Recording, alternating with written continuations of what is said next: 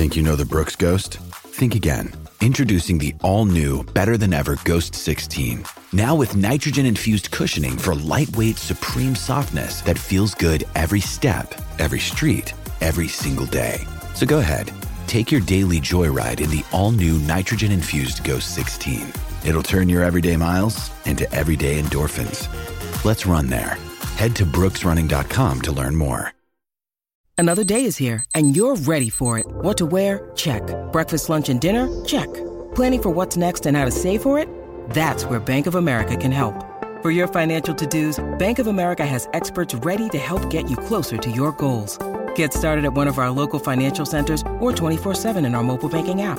Find a location near you at bankofamerica.com/talktous. What would you like the power to do?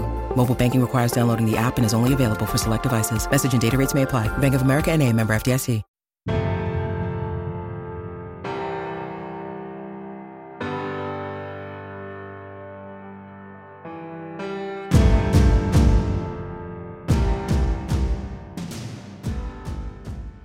We're back for another episode focusing on defense with longtime FBS coordinator DJ Elliott, and we've got a couple exciting games from this week and two defenses who really excelled and helped get their team the win. We had Oklahoma State beating Texas and UCLA beating Washington. So Coach is going to share a lot of insight into some of the things he's seen here, and certainly there's a ton of takeaways. So Coach, it's great to have you back for another week.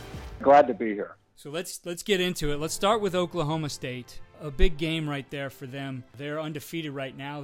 They're climbing the rankings. In fact, after that game, they ended up at number 8. We'll see what they do as the season continues here, but a big factor in that game was their defense. Exactly. Oklahoma State is playing really good defense right now, and they're getting turnovers. They're getting off the field on third down. They're stopping the run. They're a top 20 defense, and they've done an excellent job there on developing their players and coaching their schemes.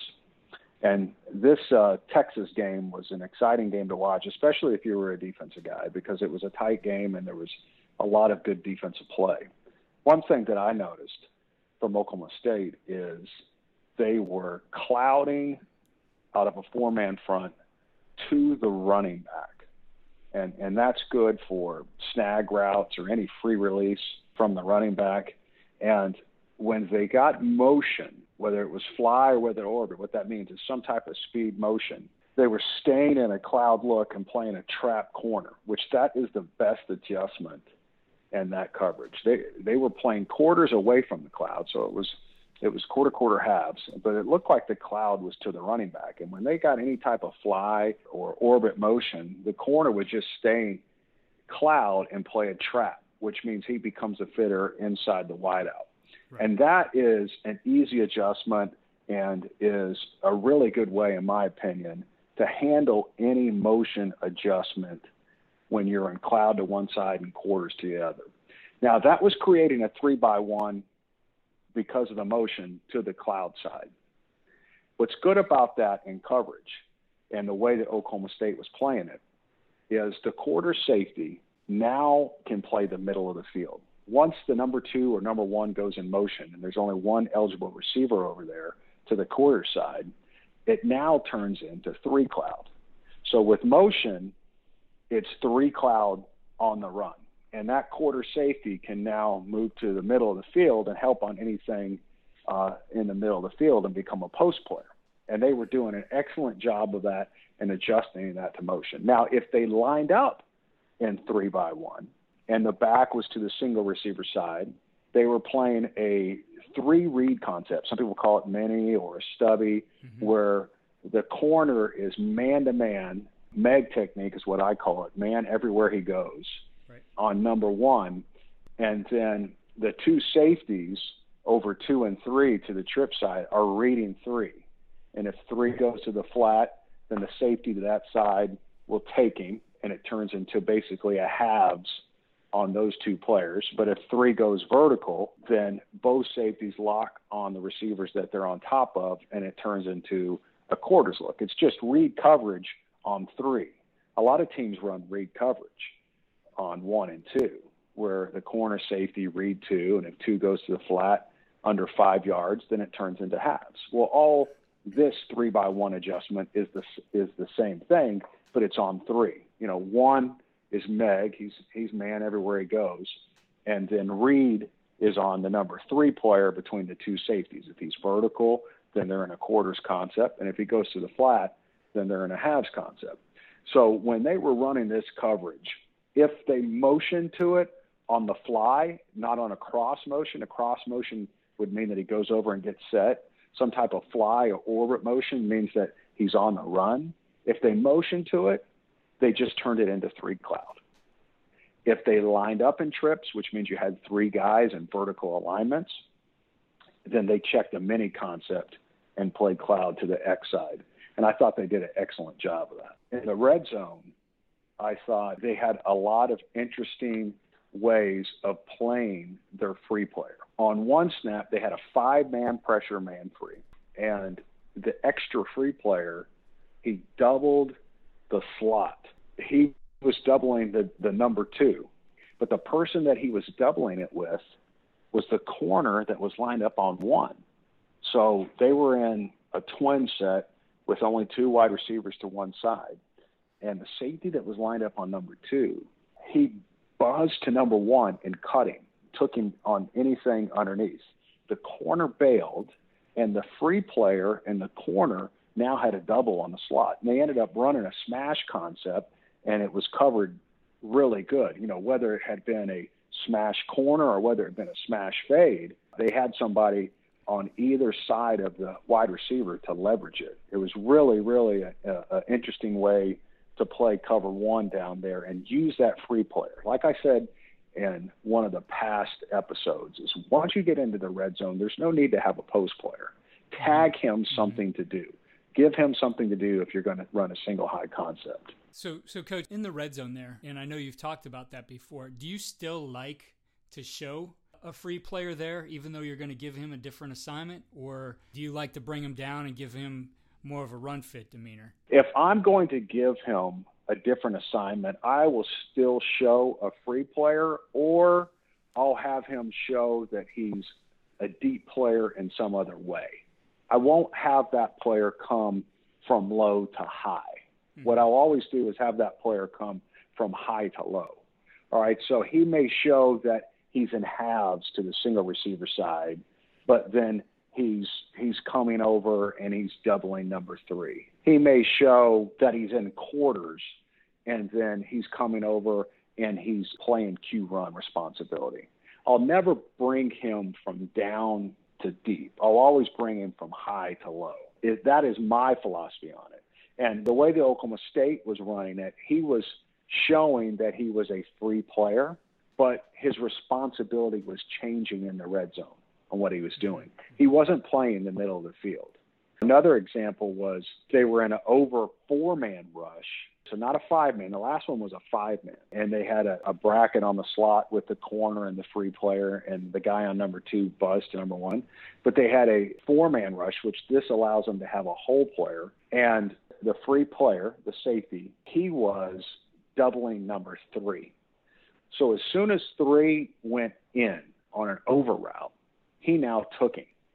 And the guy that was covering number 3, if he had just come off, he didn't come off. He stayed on him a little bit too long. If he had just come off, he would have got an interception.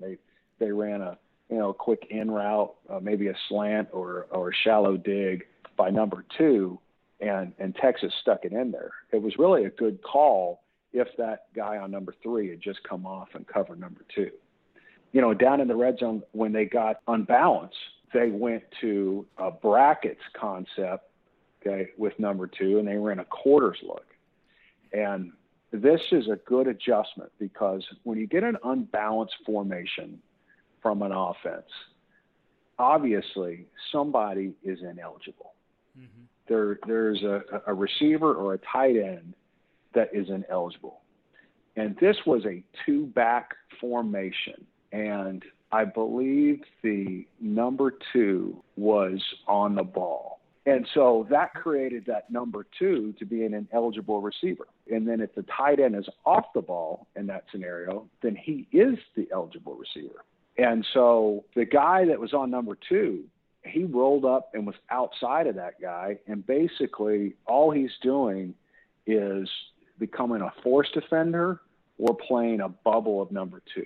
Mm-hmm. It was a great unbalanced adjustment for them. And now the other safety can stay over the top of the tight end and cover him on a vertical route. Most X-over formations or unbalanced formations, the tight end is covered up and he's on the line.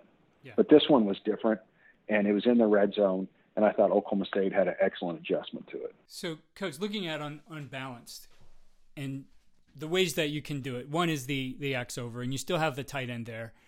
Obviously, an extra blocker to the side, though he's ineligible. Do you treat that any differently than if a team went tackle over for you? Is there, any kind of adjustment you prefer one over the other when you see those different scenarios? Definitely. Those are two different types of adjustments. One, with tackle over, you have the same eligibles. With tackle over, you still have the same amount of players eligible. And so your coverage can literally stay the same. You just need to move your line and bump your backers. Mm-hmm. And then you just adjust to what's called a knock call, which means new offensive center. So once you recognize that it's tackle over, as long as you move your front, your coverage can stay the exact same because you have the exact same eligibles.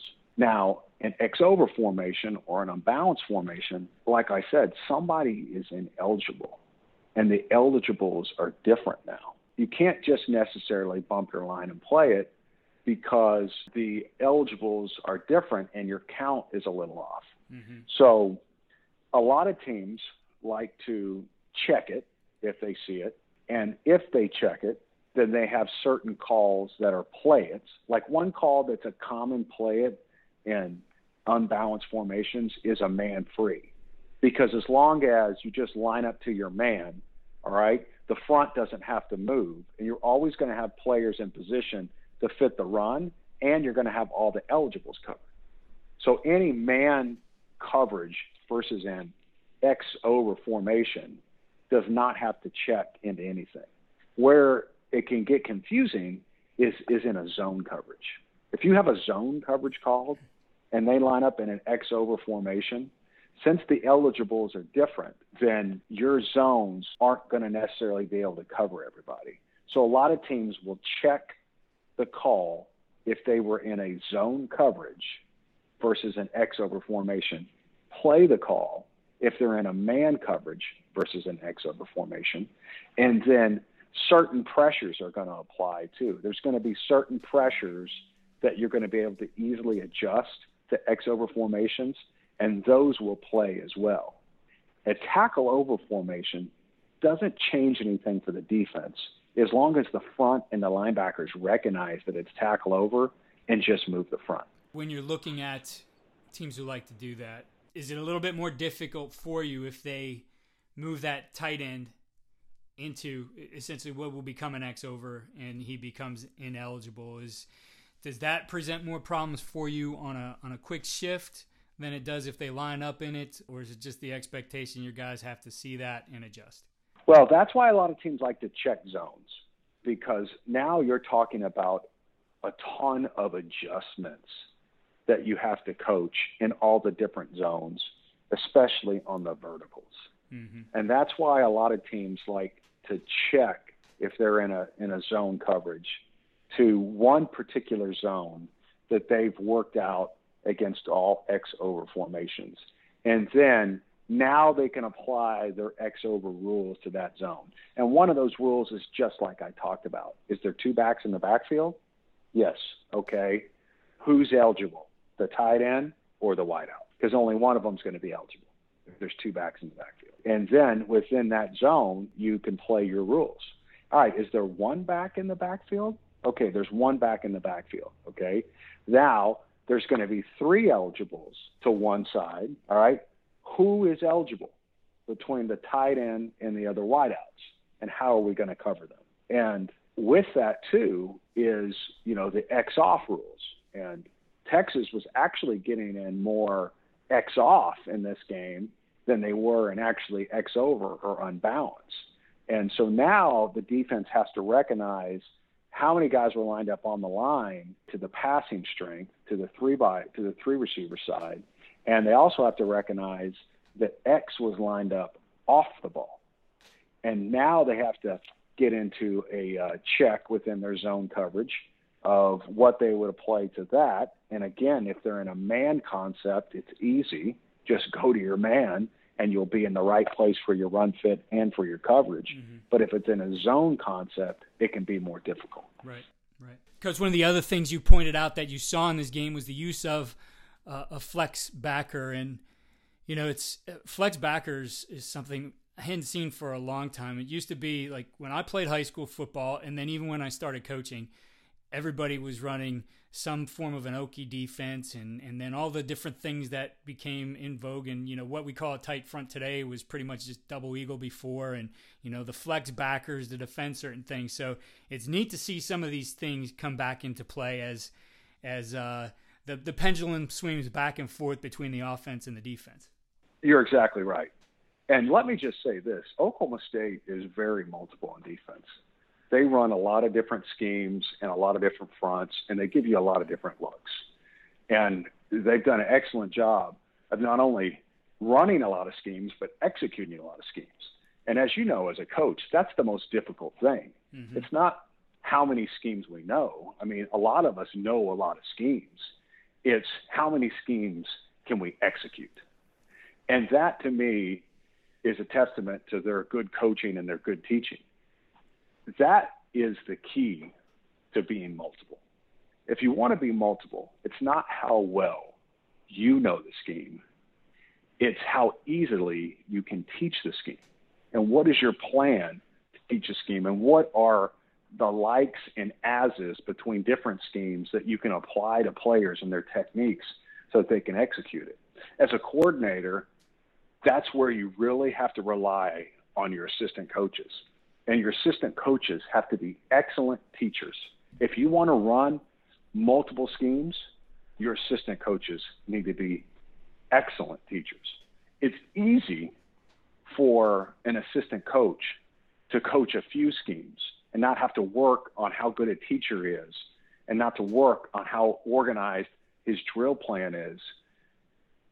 But when an assistant coach is very, very valuable is when he can teach multiple schemes to his position in a very organized manner and be able to drill it in practice and then allow the entire defense to be multiple because of the hard work that he did. And I see that in Oklahoma State. The flex defense that you're talking about was an Okie front, so it was 2 5s and a 0, and an inside backer at the heels of the defensive lineman. Now, the two ends are playing read techniques. That means depending on which way the tackles block determines if they're playing a C gap or if they're playing a B gap. If the tackle blocks at them, they come under and play the B gap. If the tackle blocks away from them, they step shuffle and play the C gap. The flex backer is doing the same thing off the guard that he's lined over the top of. If the guard blocks out, he plays an A gap, and if the guard blocks down, he plays a B gap. The second element of the flex backer is, though, if the guard pulls. And if that guard pulls, then he gets over the top. The nose is playing a lag technique, which means he plays the back side of the zone off the center. The center zones to the right, he plays the left. Center zones to the left, he plays the right, and he fights into any double teams. So wherever the double team is off the gap scheme, he fights into it. They were doing this out of man free. And what I liked about it is they were able to fit the run off their read techniques with their inside backer and their D-line, but they were also able to banjo the back, which means whichever linebacker has the back, then depends on which way that running back goes, and then that linebacker takes the back, and then the other player becomes the whole player. If it were a pass, the question is, what do you do with the flex backer? And if you're playing an athletic quarterback, this is a good way to get a double on the quarterback, because that flex backer can now become a spy on that quarterback, along with whichever linebacker is not covering the running back. I like to assign in man-free coverage a responsibility to the free underneath player. So in a four-man man-free coverage, you're going to have your middle of the field player who's free, and you're also going to have a low player that's free. And that player can be in a banjo with the back, and that's with another linebacker, or a certain linebacker can be assigned to cover the back no matter where he goes, and that linebacker is free no matter what. I like to assign that free player what to do once he becomes free. He can become a hole player, which to me is 5 yards deep, don't back up, key the quarterback, break on the ball. He can become a cut player, which means as soon as the ball snapped and he reads pass, do not back up and cut your eyes to whichever way that you've coached him that week to cut first. And if you get a shallow, cut it. If you don't get a shallow, cut your eyes to the other side, okay? And if you get a shallow from that side, cut it. And what that will allow is a second-level free player, because the DB, once he sees that his man is cut, will come off, and now he'll play a hole or a rat concept from a second level. Or you can assign that free player to be a spy, which means as soon as pass shows, don't back up, spy the quarterback, and as the pass develops, work to get to the heel line of the defensive line. And they were running that scheme out of flex, and I think they had success in the run and the pass for those reasons. Coach, when you're looking at utilizing that whole player in, as you mentioned, 3 different ways there, are you preparing just one of those ways for a game plan? Do you look at multiple ways? And what tells him in a call that he has that responsibility? So you can tag it, you can put it in a call, or you can game plan it. There's 3 different ways that you could do it. You know, if you wanted to run multiple ways in a game, then you're going to want to tag it, right? If there's a certain way that you want to play it versus a certain look, then you're basically going to check it. And then if there's one way you want to play it the whole game, then each call, then it's in the call that he knows, hey, I got to play this call this way, and I got to play that call that way. So you have the option with that extra player for 3 different ways to play it in one game, a way that you could check it, or each call determines a different way to play it. I personally like to game plan it, and for whatever opponent I'm playing will determine how I'm going to play it that week.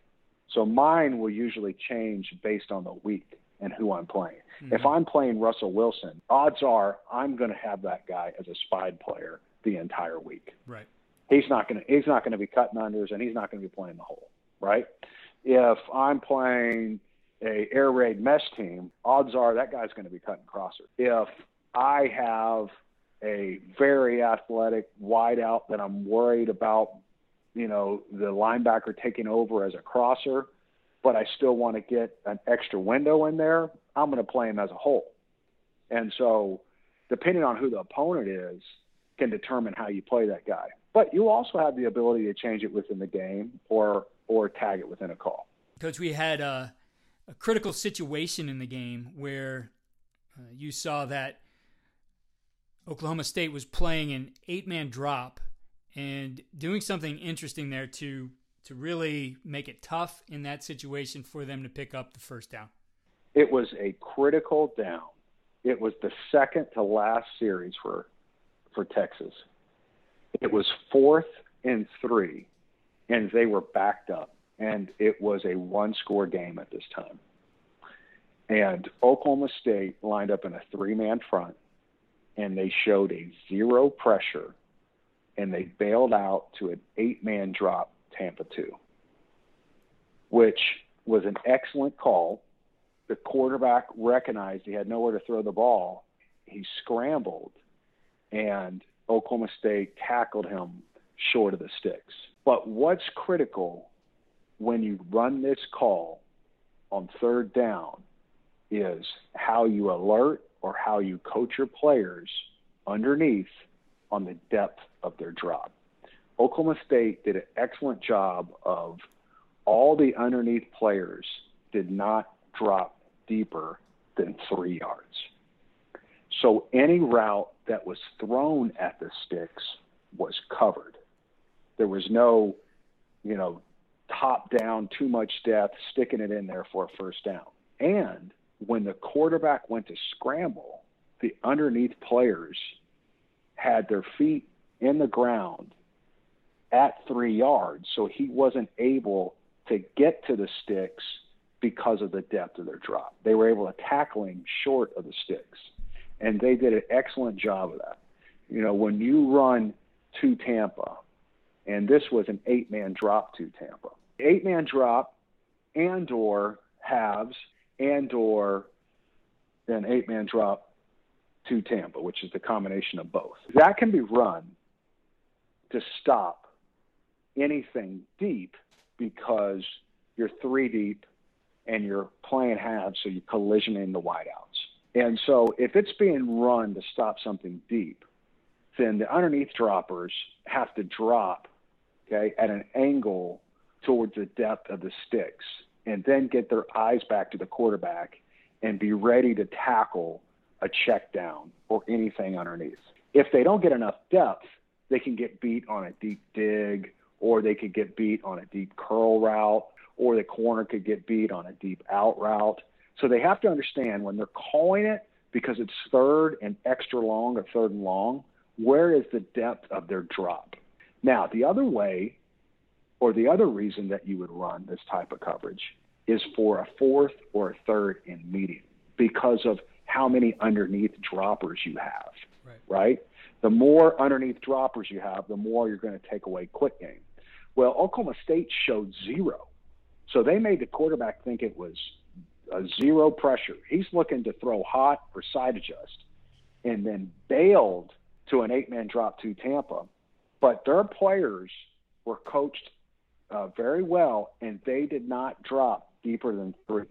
And you have to understand the situation that you're calling this defense in and where the depth of the underneath droppers need to drop in order to be able to execute it. From the standpoint of installing and practicing that, right? Any kind of situation like that where you need to know where the sticks are, you need to know where the depth of that drop is, and it could vary, right? That could be a 3, a 4, or 5 yard, a little bit longer. What's the best way to coach your guys up to accomplish that and to be effective? Because as you said, the other thing that was big to that was when he scrambled, they could all converge on that as well. One way that some defenses do it is before they signal in the call, which basically is alerting them that it's third down or fourth down, they give a stick signal. All right. And so that is telling the underneath dropper, hey, look at the sticks and play them. So one way that defenses do it is they signal a sticks call in before they call the call. But I've also known other defensive coordinators that actually just give them a separate name so that the underneath droppers know the angle that they're dropping. They're either getting depth before width, or they're getting width before depth in their drop. And that's another good way to do it. You may call one Tampa, and you may call the other one Miami. And that way that they know that, hey, one is being run for third and long, and one is being run for third and medium. A huge stop there at the end of the game, and just a great game overall. Another exciting game to watch. A lot of adjustments from both sides throughout the game, and guys really coaching their tails off. The other game, which was an interesting one on the West Coast, we had UCLA and Washington. And UCLA, I think, is one. They're not right now in the rankings, but, talking to Noel Mazzoni early in the season, he really liked what those guys were doing on offense, and he thought overall they could be a pretty good team. So I think, a lot to see what's going to happen here with UCLA, but some great things that you saw on the defensive side of the ball. Yes, I thought UCLA played good defense. They held Washington to 14 points, and they had good schemes. They were playing hard. They were playing good fundamentals. One thing that I noticed is, just like we talked about against Georgia, there were multiple line stems. So the line was showing a 3-man front and stemming to a 4-man front, or vice versa, or walking a backer up and walking him out. So they were doing what they could to confuse the offense with their multiple line stems. And then they were also running some line stunts, and mainly it was like a nose first, tackle second stunt to stop the run. And with that, they were running quarter halves coverage, but it was an inverted halves. And I think that is a good disguise for a defense. So you can show a 2-shell, right? And you can have the corner in halves play the flat in collision 1. Or you can show a inverted half look and make it look like a single high / a 0, and have the safety that comes down to that side buzz the flat and become the flat player. And UCLA was doing that and was executing it really well. That also puts you in position to drop that safety down and blitz him off the edge, because now that guy can come down, he can cover number 2, he can come down, he could buzz the flat and play underneath the 1, or he could come down and he could come off the edge, and it's the same look, but 3 different things that he's doing to the offense. One thing that I like about doing that too is it allows the corner, to play off and look like he has given the offense a quick hitch or a quick out on the number 1 receiver. But in reality, the safety that's down to that side is going to buzz underneath that. Mm-hmm. So it takes away some of the gift throws from the offense based on the look that you give them. Now that quarterback is going to think twice before he throws a gift throw over there, because he's not sure if that safety is going to buzz out there underneath number 1 or not. With that, anytime you're going to run a quarters or a quarter halves coverage, and you're going to try to play +1 defense for quarterback runs and or for RPOs, you need to push the run outside. You need to push the run for width. And we talked about that with what Texas A&M is doing with their line stunts. And UCLA was doing some of that too. But with that, the linebacker run fits are different. You can gap linebackers out, which they're a gap responsibility versus zone schemes, and they play it no matter what. Or when you're going to do this, you're going to add extra players to the run, but you're also not going to want to put them in run pass conflict.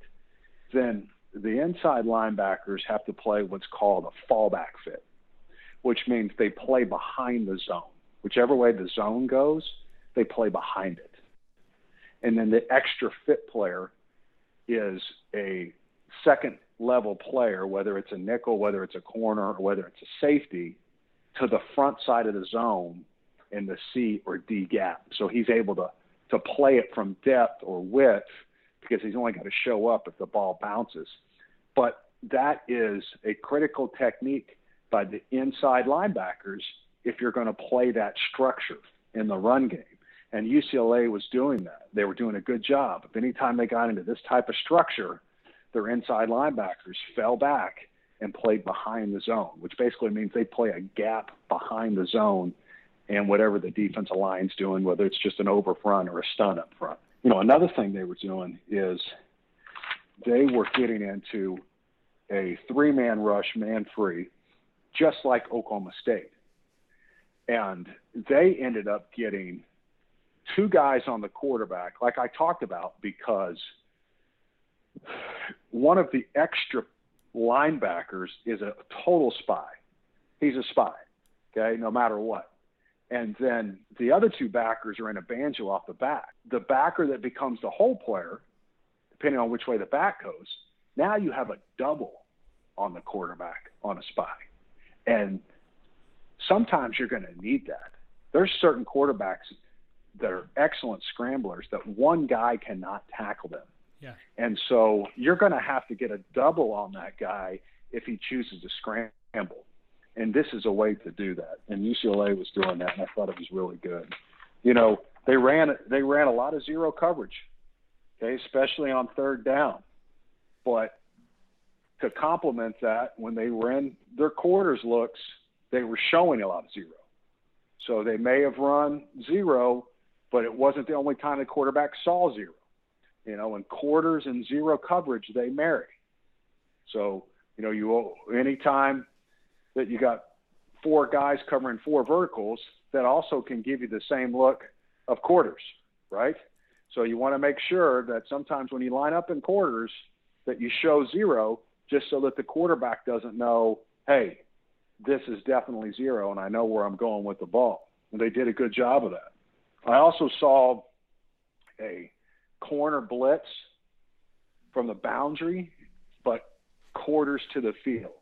When you run this call, you're playing zone to one side, quarters to the field, and you're playing man to the other side. And what's critical about a pressure when you do this is there has to be a player that takes an underneath route from the man side to the zone side.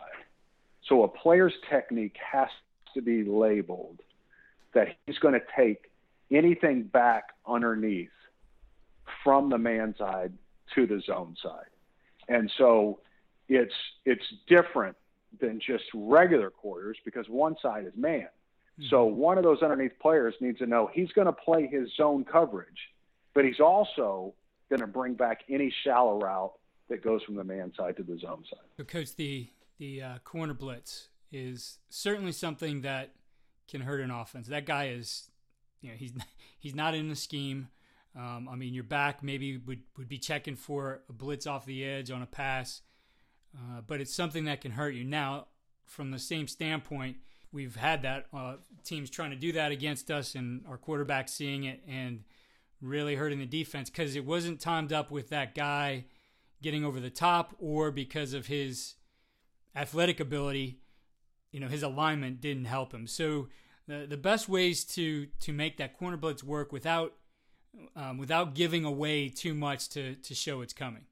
I think the best way to make that corner blitz work without giving it away is one, you have to work in halves to that side because that half structure is the same look that it's going to look when you run corner blitz, right?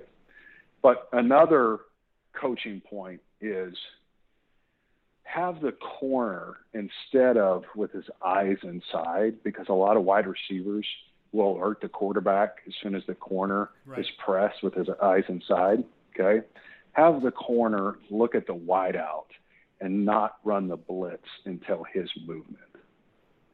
And that can help on some of the disguise. So again, corner blitz has to look like cloud. Anytime you bring the corner and the safety's going to replace and cover him man to man, you've got to mix in cloud. And so when you run some cloud, you need to show corner blitz. So you get into some cloud, now you may act like that corner got too early, and he stands and shows that he's running corner blitz. You know, the receiver alerts the quarterback. He tries to throw it out there, then the corner bails out and plays the half. Right. So those two have to marry.